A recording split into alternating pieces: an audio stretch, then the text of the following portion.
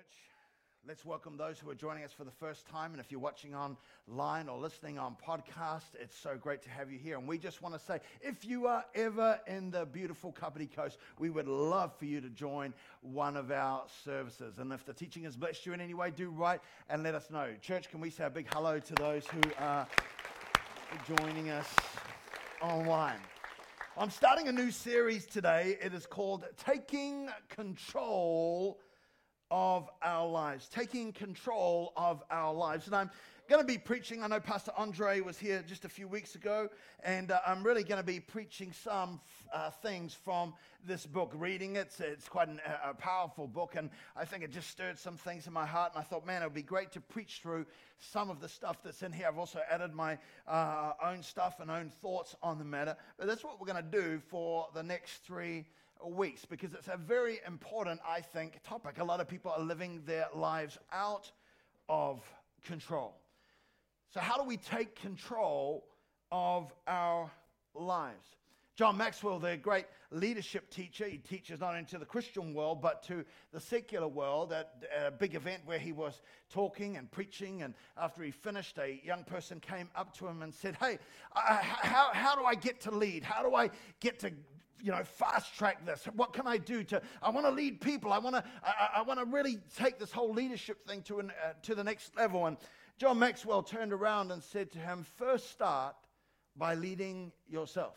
Yeah. Before you can lead other people, we have to start with leading ourselves. We have to take control of our lives. Jack Welch said this: control your own destiny, or someone else or something else will. It's important that we take control of our lives. I was listening to an interview this week between Stephen Furtick and T.D. Jakes, and one of the things that the great preacher T.D. Jakes said was, we have to be the CEO of our own lives. It doesn't matter who you think your boss is or whatever it is, we have to be our own CEO. We need to be the ones who lead our lives. Now, I know you might be here and say, well, Pastor, aren't we to let the big G, God, control our lives? And, you say, Pastor, he's either Lord of all or not Lord at all. Isn't God the one who is meant to control our lives? And the answer is yes and no. Yes and no. We're to be obedient, of course, to his voice, to his leading, to his guiding through his word. As we open his word, we're to be obedient and live our lives out of that. But yet at the same time, we are, through his word, given freedom. We are, through his word, given the freedom to choose, the freedom of choice, the freedom to make decisions, the freedom to choose to follow or not to follow. So the answer is yes and no. I think sometimes Christians are confused that sometimes when they're walking through Pack and Save and, Lord, what shall I eat this week? Should it be Krusty Crunch or Punny Puffs? Which one, Lord, do you? And then God's like, I don't care. Which one? I mean, some Christians live like that. It's like every decision has got to be, shall I turn left or shall I turn right? God's like, I don't care. Come on. God allows us to have the freedom of choice. It's a very important thing to understand. Genesis chapter 1, verse 26. It says this: and God said, let us make man in our image and in our likeness. And in other words, let's make man like we are, with the ability to choose, with the ability to decide, with the ability to rule, with the ability to reign. He said, let us make man in our image after our likeness. And then he says, and let them have dominion. In other words, let them rule over, let them have power over circumstances and situations. In verse 1, verse 28, he said, let us subdue, speaking of subduing the earth, let them subdue it and have dominion over the fish of the sea and over the fowl of the heavens and all the animals that move upon the earth. He gave that to man, that dominion. In fact, God even said, you can name the animals.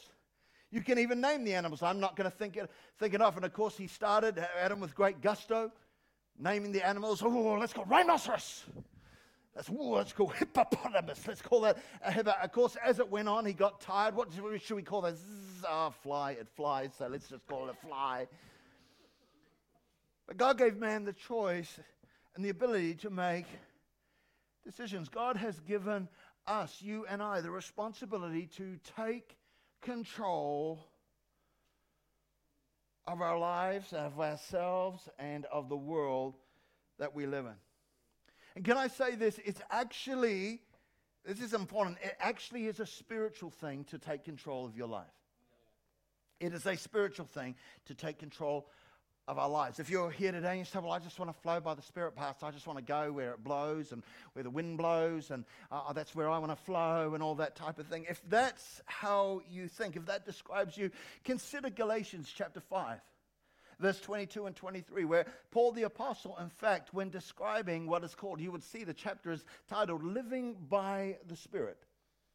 Living by the Spirit. Life by the Spirit looks like this in Galatians chapter 5, verse 22, it says, but the fruit of the Spirit, the outcome, the evidence of the Spirit's work in your life. The fruit of the Spirit is love, joy, peace, forbearance, kindness, goodness, faithfulness, gentleness, and look, this last but not least, self-control. Self-control. In other words, the scripture is saying the ability to control self in a selfie-centered, just do it world bears all the hallmarks of a fruitful, Spirit-led life. You've got to understand, to control oneself, to take control of one's life is a spiritual thing. It's a spirit thing. It's a God thing. It's very important for you to understand that. Dr. Henry Cloud said this: people have a need to be in control of their own lives, and they have a need to know that God is behind the idea. And I'm going to tell you, it's a God thing. God is behind that idea. And not only is he behind it, he points to it as evidence of a Spirit-filled life. Now, we know in life there are many things, in fact, most things are beyond our control. As much as we want, as much as we try to control things, many things are beyond our control. And we do have to realize that, of course, for our own mental, spiritual, and emotional health. We have to realize that you and I are not God. It's a good place to say amen right there. You and I are not God. We cannot control. You and I cannot control the universe. We can't control it. We can't even control the smaller universe of our work or our school or what happens around. We can't even control that. We can't even really control our lives and what happens in church. In fact, I think it was Paul. I can't remember if it was Paul or Peter, but one of them said, we can't even sort out what's happening tomorrow. It might have been Jesus. I can't remember. I'm not in control of it. But he's like, yeah, I just dropped it. Drop the mic. But we can't even control what's happening tomorrow. We can't even, it's like we don't even know what's going to happen with our lives tomorrow. We can't control those things. But we can control ourselves. Right. So understand that this series is not about what is outside of our control and trying to get it into our control. This is about taking control of our own lives. As Wayne Dyer said, you cannot always control what goes on outside, but you can control what goes on inside. See, because control never starts outside of our lives. It's always, as someone said, an inside job. It's got to start. We even sing about, oh Lord, do this work on me from the inside out. The war, the battle that you and I face is never from the outside. It is always from the inside. Consider those who have spent years in a Nazi concentration camp and the horrors that they went through and the terrible torture and the torment, the conditions that were just inhuman, the whole way that thing was for year after year. Yet they came out of those environments sane. How did they do that? How did they come bearing all of the stuff that happened, bearing in mind people being burnt to death, all of these type of things, their families separated, daughters from their mothers and fathers, and how did they come out of those things sane? How did they do it? Well, simply this: they decided that they would not be controlled by their circumstances. Viktor Frankl, who's a psychologist but also a Auschwitz survivor, he said this. He said, when we are no longer able to change a situation, we are challenged to change ourselves. When we are no longer able to change a situation, we are challenged to change ourselves. So in this 3-part series, we're going to look at one thing each week that we need to do. There might be many more, but we're only going to look at one thing each week that we need to do in order to move towards taking control of our lives. Tap your neighbor and say you're going to love it. The first thing we're going to talk about is give up the blame game. The second thing, which we'll do next week, is become a zero victim by choice. And the third thing we're going to talk about is learn the power of taking responsibility. But today we're going to look at give up the blame game. Number one, give up the blame game. So we live in a world where we are experts at playing the blame game. I think that's true. We live in a world where we are experts at playing the blame game. I was preparing this week, and I went home during lunchtime to eat some dal and rice that my lovely wife had cooked. And so as I went to the stove to get it, I had my plate here, and the dal was over here. And as I do many times, I started dipping in and getting the dal and moving it across while dropping large spots of dal all over the place. So my wife quickly identified that, because she's always watching how much I'm eating, and from a distance, and she spotted it, and she said, "Dear, what are you doing? What are you doing? You need to stop that. You're spilling it all over the place." I immediately, and I can't even remember because it was like I went into 2 zones. I immediately started going, "Oh, it's not my fault. Oh, you can't help it. You know, it's just," and then I started thinking, I'm just doing what I've just been talking about in my sermon. I'm doing the blame game.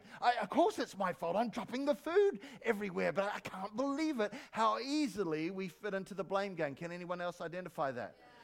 You're sitting next to someone who does that. Oh, you know, I mean, it's just how that you want to blame. Come on, we so easily can do that. See, we live in a world where there's lots of pointing of fingers. We always go, we point, but we forget there's 3 pointing back at us. Can I hear an amen?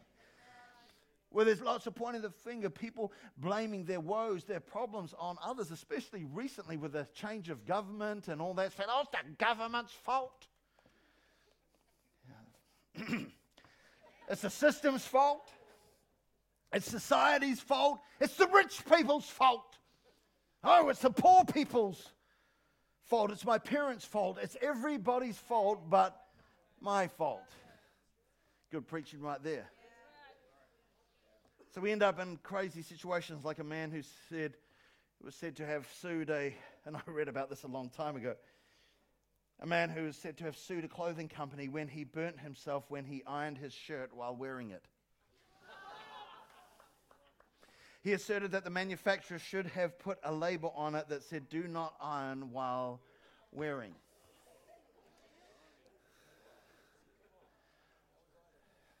Yeah, I told Neil, don't do that. Let it go. In another case in New Mexico, USA, a 79-year-old lady named Stella Liebeck and was initially awarded a sum of US $2.8 million. She did not get that. In the end, she got only $600,000 US, but she was initially awarded the sum of US $2.8 million after she sustained third-degree burns to the pelvic region after spilling coffee purchased from McDonald's drive-through window. She had placed it in between her legs, and as she drove away, it spilt, burning her legs quite seriously. She said that the coffee was too hot and won the lawsuit. Even the courts are looking for someone to blame. If we want to take control of our lives, we need to stop the blame game. Albert Ellis said this: the best years of your life are the ones in which you decide your problems are your own. You cannot blame them on your mother, the ecology, or the president. You realize you control your own destiny. In the scriptures, Jesus was walking down the street when he saw a man who was blind from birth. His disciples asked him in John chapter 9, verse 1 through 3. His disciples asked him, Rabbi, who sinned? In other words, whose fault is this? Whose fault is this? This dude's blind. Whose fault? Who sinned, this man or his parents, causing him to be born blind? Jesus said, and I'm speaking from the Message version, Jesus said, you're asking the wrong question. You're looking for someone to blame. There is no such cause effect here. Look instead for what God can do. Jesus is like, you're asking the wrong question. You're getting involved in the blame game. You're saying, whose fault is this? You're looking at, who can I apportion blame to? And Jesus is saying here, that's not the right approach. I think we live in a blame culture, don't we? I think so. I think we blame tiredness, we blame stress, we blame studies, we blame our jobs, we blame whatever we can. We make excuses for ourselves and why we are like we are. In fact, not only that, we'll make excuses by comparing how good we are to how bad somebody else is. We excuse ourselves by saying, well, others are way worse than me. Insurance companies, of course, get lots of interesting excuses when people have accidents and try to blame the other people for what had happened in their accidents. Here's a few of them. An invisible car came out of nowhere, struck my car and vanished.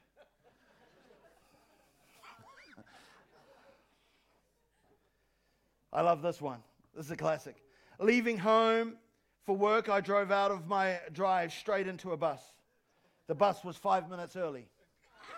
In other words, it's the bus's fault. I drove out of the drive. I drive out of the drive every day, but the bus was 5 minutes. Most people would be happy that the bus was 5 minutes early, but he's like, no, that's why it happened. It's not my fault. It's the bus's fault. Another one says this: I don't know who's to blame for the accident. I wasn't looking.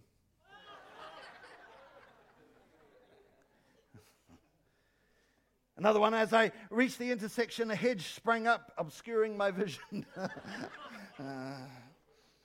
I love this one. The telephone pole was approaching fast. I attempted to swerve out of the path when it struck the front end. The pole's not moving. It didn't strike. You struck at the pole. The pole did not strike you.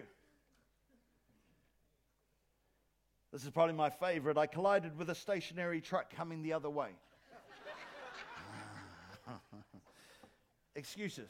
Now, I know there are sometimes really strange excuses. I don't know if I think I have told this story, but we've got a really weird insurance story. My father, I remember in his work van, had parked it on a hill. It was a Toyota Hiace, and he'd parked it on a hill. And it was in those days where the handbrake, you could pull it up, and all it needed to turn it off was a flick, and it would go in, and away you could take off. And so, of course, my father's van had crashed. It rolled down the hill. When the insurance company said, who was driving the vehicle, my father said, the dog. The dog was driving the vehicle. And that's because on the hill where it was, Dad had left the dog, which was my dog that I left and went to India and said, can you look after him for 10 years? And he took it. It was my dog. It's probably my fault in the end because it was my dog. But the dog was in the car, and it was running around, of course, while Dad was doing the work on the hill. And, of course, it flicked the brake off. When Dad saw the van rolling down the hill, picking up great momentum before it hit another vehicle, all he could see was the dog standing on the steering wheel going, uh-oh, uh-oh. So there are some crazy stories out there. But I want to tell you, making excuses in the blame game is nothing new. Genesis chapter 3, verses 8 through 13, it says, the man and his wife, speaking of Adam, not me, somebody else. The man and his wife heard the sound of the Lord as he was walking in the garden in the cool of the day, and they hid from the Lord among the trees of the garden. But the Lord called to the man, "Where are you?" He answered, "I heard you in the garden, and I was afraid because I was naked, so I hid." And he said, "Who told you you were naked? Have you eaten from the tree that I commanded you not to eat from?" The man said, here it is, this is a classic, "The woman you gave me."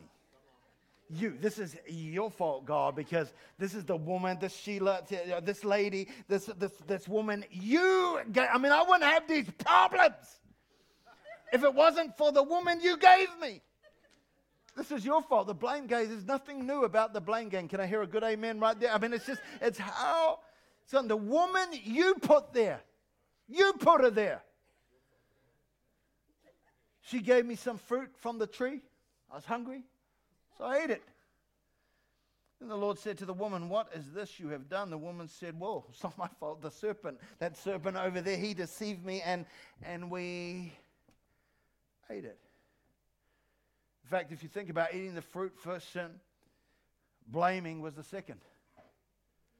They blamed God and the devil for their situation. Oh, how many times do we do that? I don't know, why is God doing it? Oh, the devil did it. The devil made me do it. Sounds like us for making excuses for dumb choices and silly decisions that we make. Dwight D. Eisenhower said this: "The search for a scapegoat is the easiest of all hunting expeditions." It's true. So this morning I want to give you 4 reasons to give up the blame game. 4 reasons to give up the blame game. Number 1, blaming may get us off, but it never gets us ahead. Blaming may get us off, but it never gets us ahead. Robert Anthony said this: "When you blame others, you give up your power to change." Accepting blame for stuff that we mess up actually results in us learning and growing and becoming better people. Book of James, you know it well if you've been around the Bible for a while, tells us that when we face trials and testing, what it does is it actually develops perseverance that will lead to our own growth and maturity and becoming better people. James 1 verse 2 says, "Consider it pure joy, my brothers and sisters, whenever you face trials." It doesn't say if you face trials. It says whenever you face trials of many kinds. They're going to come at you from many different angles.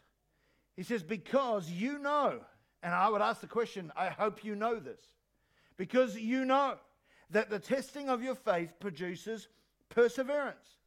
Let perseverance finish its work so that you may be mature and complete, not lacking in anything. Friend, we've got to understand this whole thing. Blaming may get us ahead, get us off, but will never get us ahead. It's very important that we get that. When you blame others, you give up your power to change, because it's always somebody else's fault. When we say, no, this is on me, it allows God to develop our lives and build character. Oprah, the famous TV host, has had an extremely difficult life. She's a multimillionaire now, very successful person. But if you know her story, she was raped when she was young, molested and abused, a sufferer of sexual abuse. She had a very difficult life. But she said this, she said, you are responsible for your life. You can't keep blaming somebody else for your dysfunction. Life is really about moving on. What do we need to move on from? See, blaming may get us off, but it will never get us ahead. Good preaching, Adam. Thank you very much. What's the second thing, or second reason we need to give up the blame game? Simply this: blaming leads to an unhappy life, an unsatisfied life. What really makes people happy or satisfied with their lives? Amazingly, the secret, according to one study, lies in a person's ability to handle life's blows without blame or bitterness. God's desire for us is not that we get bitter, but that we get better. Can I hear an amen to that. So amazingly, the secret, according to one study, lies in a person's ability to handle life's blows without blame or bitterness. This was the conclusion of a study of 173 men who were followed, listen, since they graduated from Harvard University in the 1940s. This was a very long study. The study, reported in the American Journal of Psychiatry, noted that one potent predictor of a person's well-being was the ability to handle emotional crisis maturely without apportioning blame. How about that? Happy people don't play the blame game. You want to live a happy life? Stop blaming people for everything that's going on. Number 3, the third reason we should give up the blame game, is blaming damages relationships and gives others power over us. Blaming damages relationships. What does that mean? Well, simply this: no one wants to hang around people who are always blaming other people. I don't know if you know people like that. It's like it's not a very attractive thing. Well, all of this thing and that I'm going through is all because they did this and they did that and they did that. People, people don't want to hang around. There's something that it's like mosquito repellent. It repels people. It turns people away. And I've said this scripture many times over the years, but it's such an important one that sometimes people don't get. The Bible says this: he who refreshes others will himself be refreshed. If you're saying, man, nobody cares about me, well, then start caring about other people. Start doing so, and that in and of itself will restore your soul. It will do well in your life. But if you go around using the blame game and, it's always somebody else's fault, people do not want to be around people like that. It's not because they're mean. It's not because people are nasty. It's not because people don't care. It's just there's something about living a life like that repels people. Tap your neighbor and say, I better not do that. See, blaming damages relationships and gives others power over our lives. When people blame all the time and never take responsibility for their own life, basically the people around them just feel like the reason they don't want to hang, because you feel like you're attacked all the time. People just don't want to hang around that. Listen to this. Don't get insulted, but listen, a wife who always blames her husband for everything in their marriage will be a very unhappy person. Now, I could say a husband who always blames his wife for everything in their marriage will be a very unhappy person. Why? Because the one who has given her husband power over her happiness has emotional control over her life. You're determining that person out there, not what's going on, that situation or that person, or my husband, he's doing that, or my wife's always doing this type of thing, and because of that I can't be happy. What you're doing is you're actually giving them emotional control. You're saying, that person is stopping me from being happy. I want to say it's not that person. It's that we've got to work on our own issues in our own lives.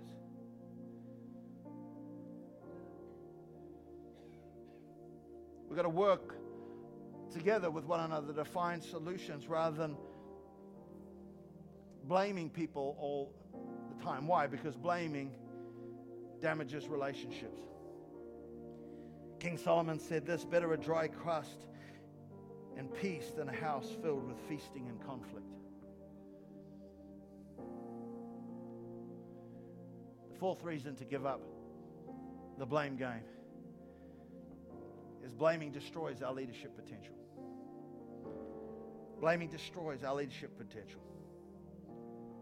See, a person can be a brilliant strategist, a problem solver, an ideas person. They can be innovative, but if they keep blaming others for every situation, they will never rise. They'll never rise. When we look at people for church staff and working in these type of environments, we always look for competency, call, character, and chemistry. Some people can have the competency there, they can do their job really well, they can get it done, but they don't have the call, and so it's like, well, this probably isn't for you. The character is really important. It's important that we have good character. But one of the biggest things for me is chemistry. If you don't have that chemistry, that inability to work as a team, that inability to work with others, to flow with what, and again, blaming others will mess up the chemistry.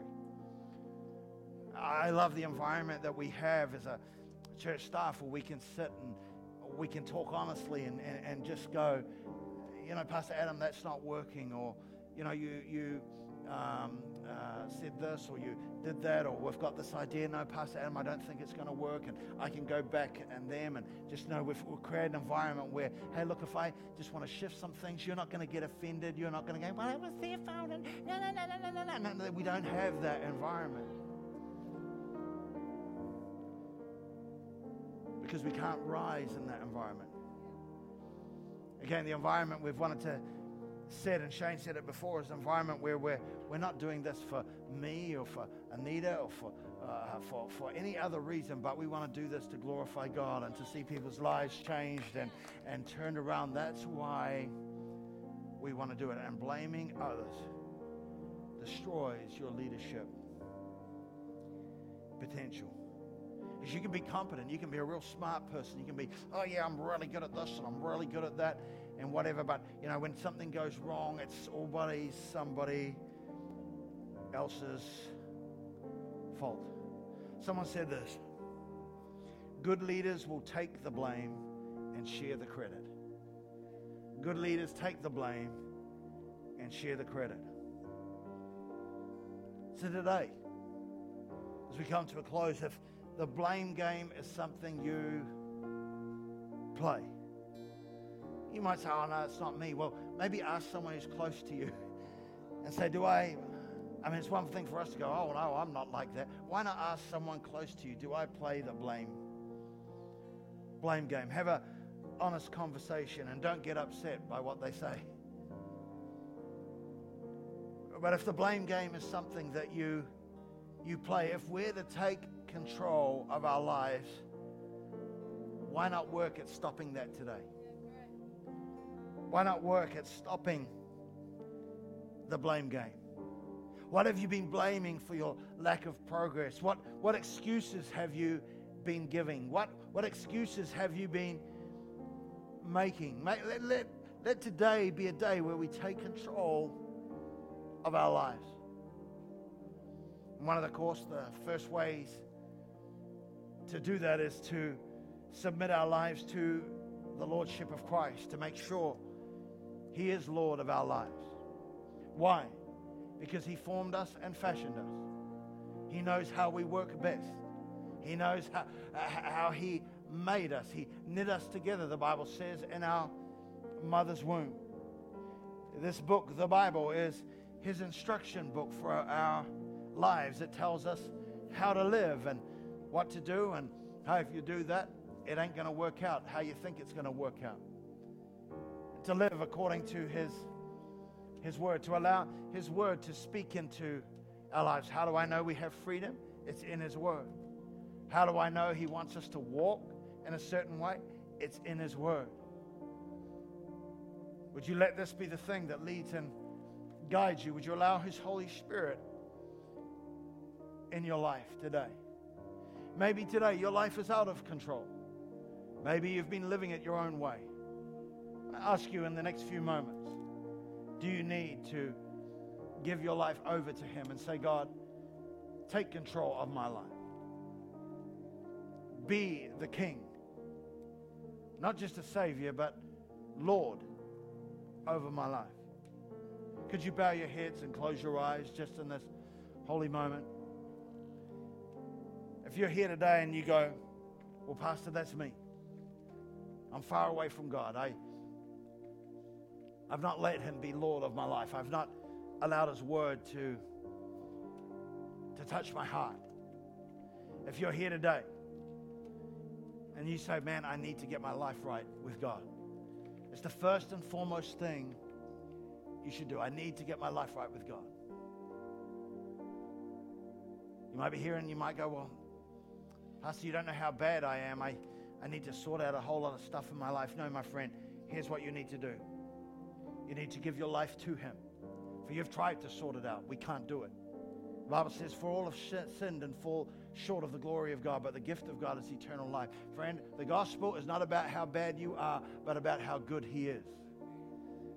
It's about availing of His sacrifice on the cross of Calvary. Because he who the Son sets free is truly free indeed. It's about saying, God, come and take control of my life. The Bible says He knocks on the door of our heart, and if we would open that door, He will come in. Do you sense Him knocking today? Do you sense Him knocking on the door of your heart? Well, this is your moment to respond. I'm going to say a prayer in a moment that says, Christ, come in. I can sense You knocking on the door of my heart. Christ, I want You to come in and lead my life. Will You be Lord of my life? I need to get right with You here today, God. I'm going to pray a prayer like that. And if you say to me today, Pastor, can you include me in that prayer? I want to ask you right now, if that's you and you want to be included in that prayer, would you just put your hand up wherever you are and say, that's me, Pastor. I need to get right with God. Thank you down the back there. Anyone else? Nice and high. Thank you. Anyone else? Thank you over here. Anyone else? You know you need to get right with God here today. You need to sort your life out. Get right with Him. Anyone else? Just a few seconds more. Hallelujah. All right, put those hands down.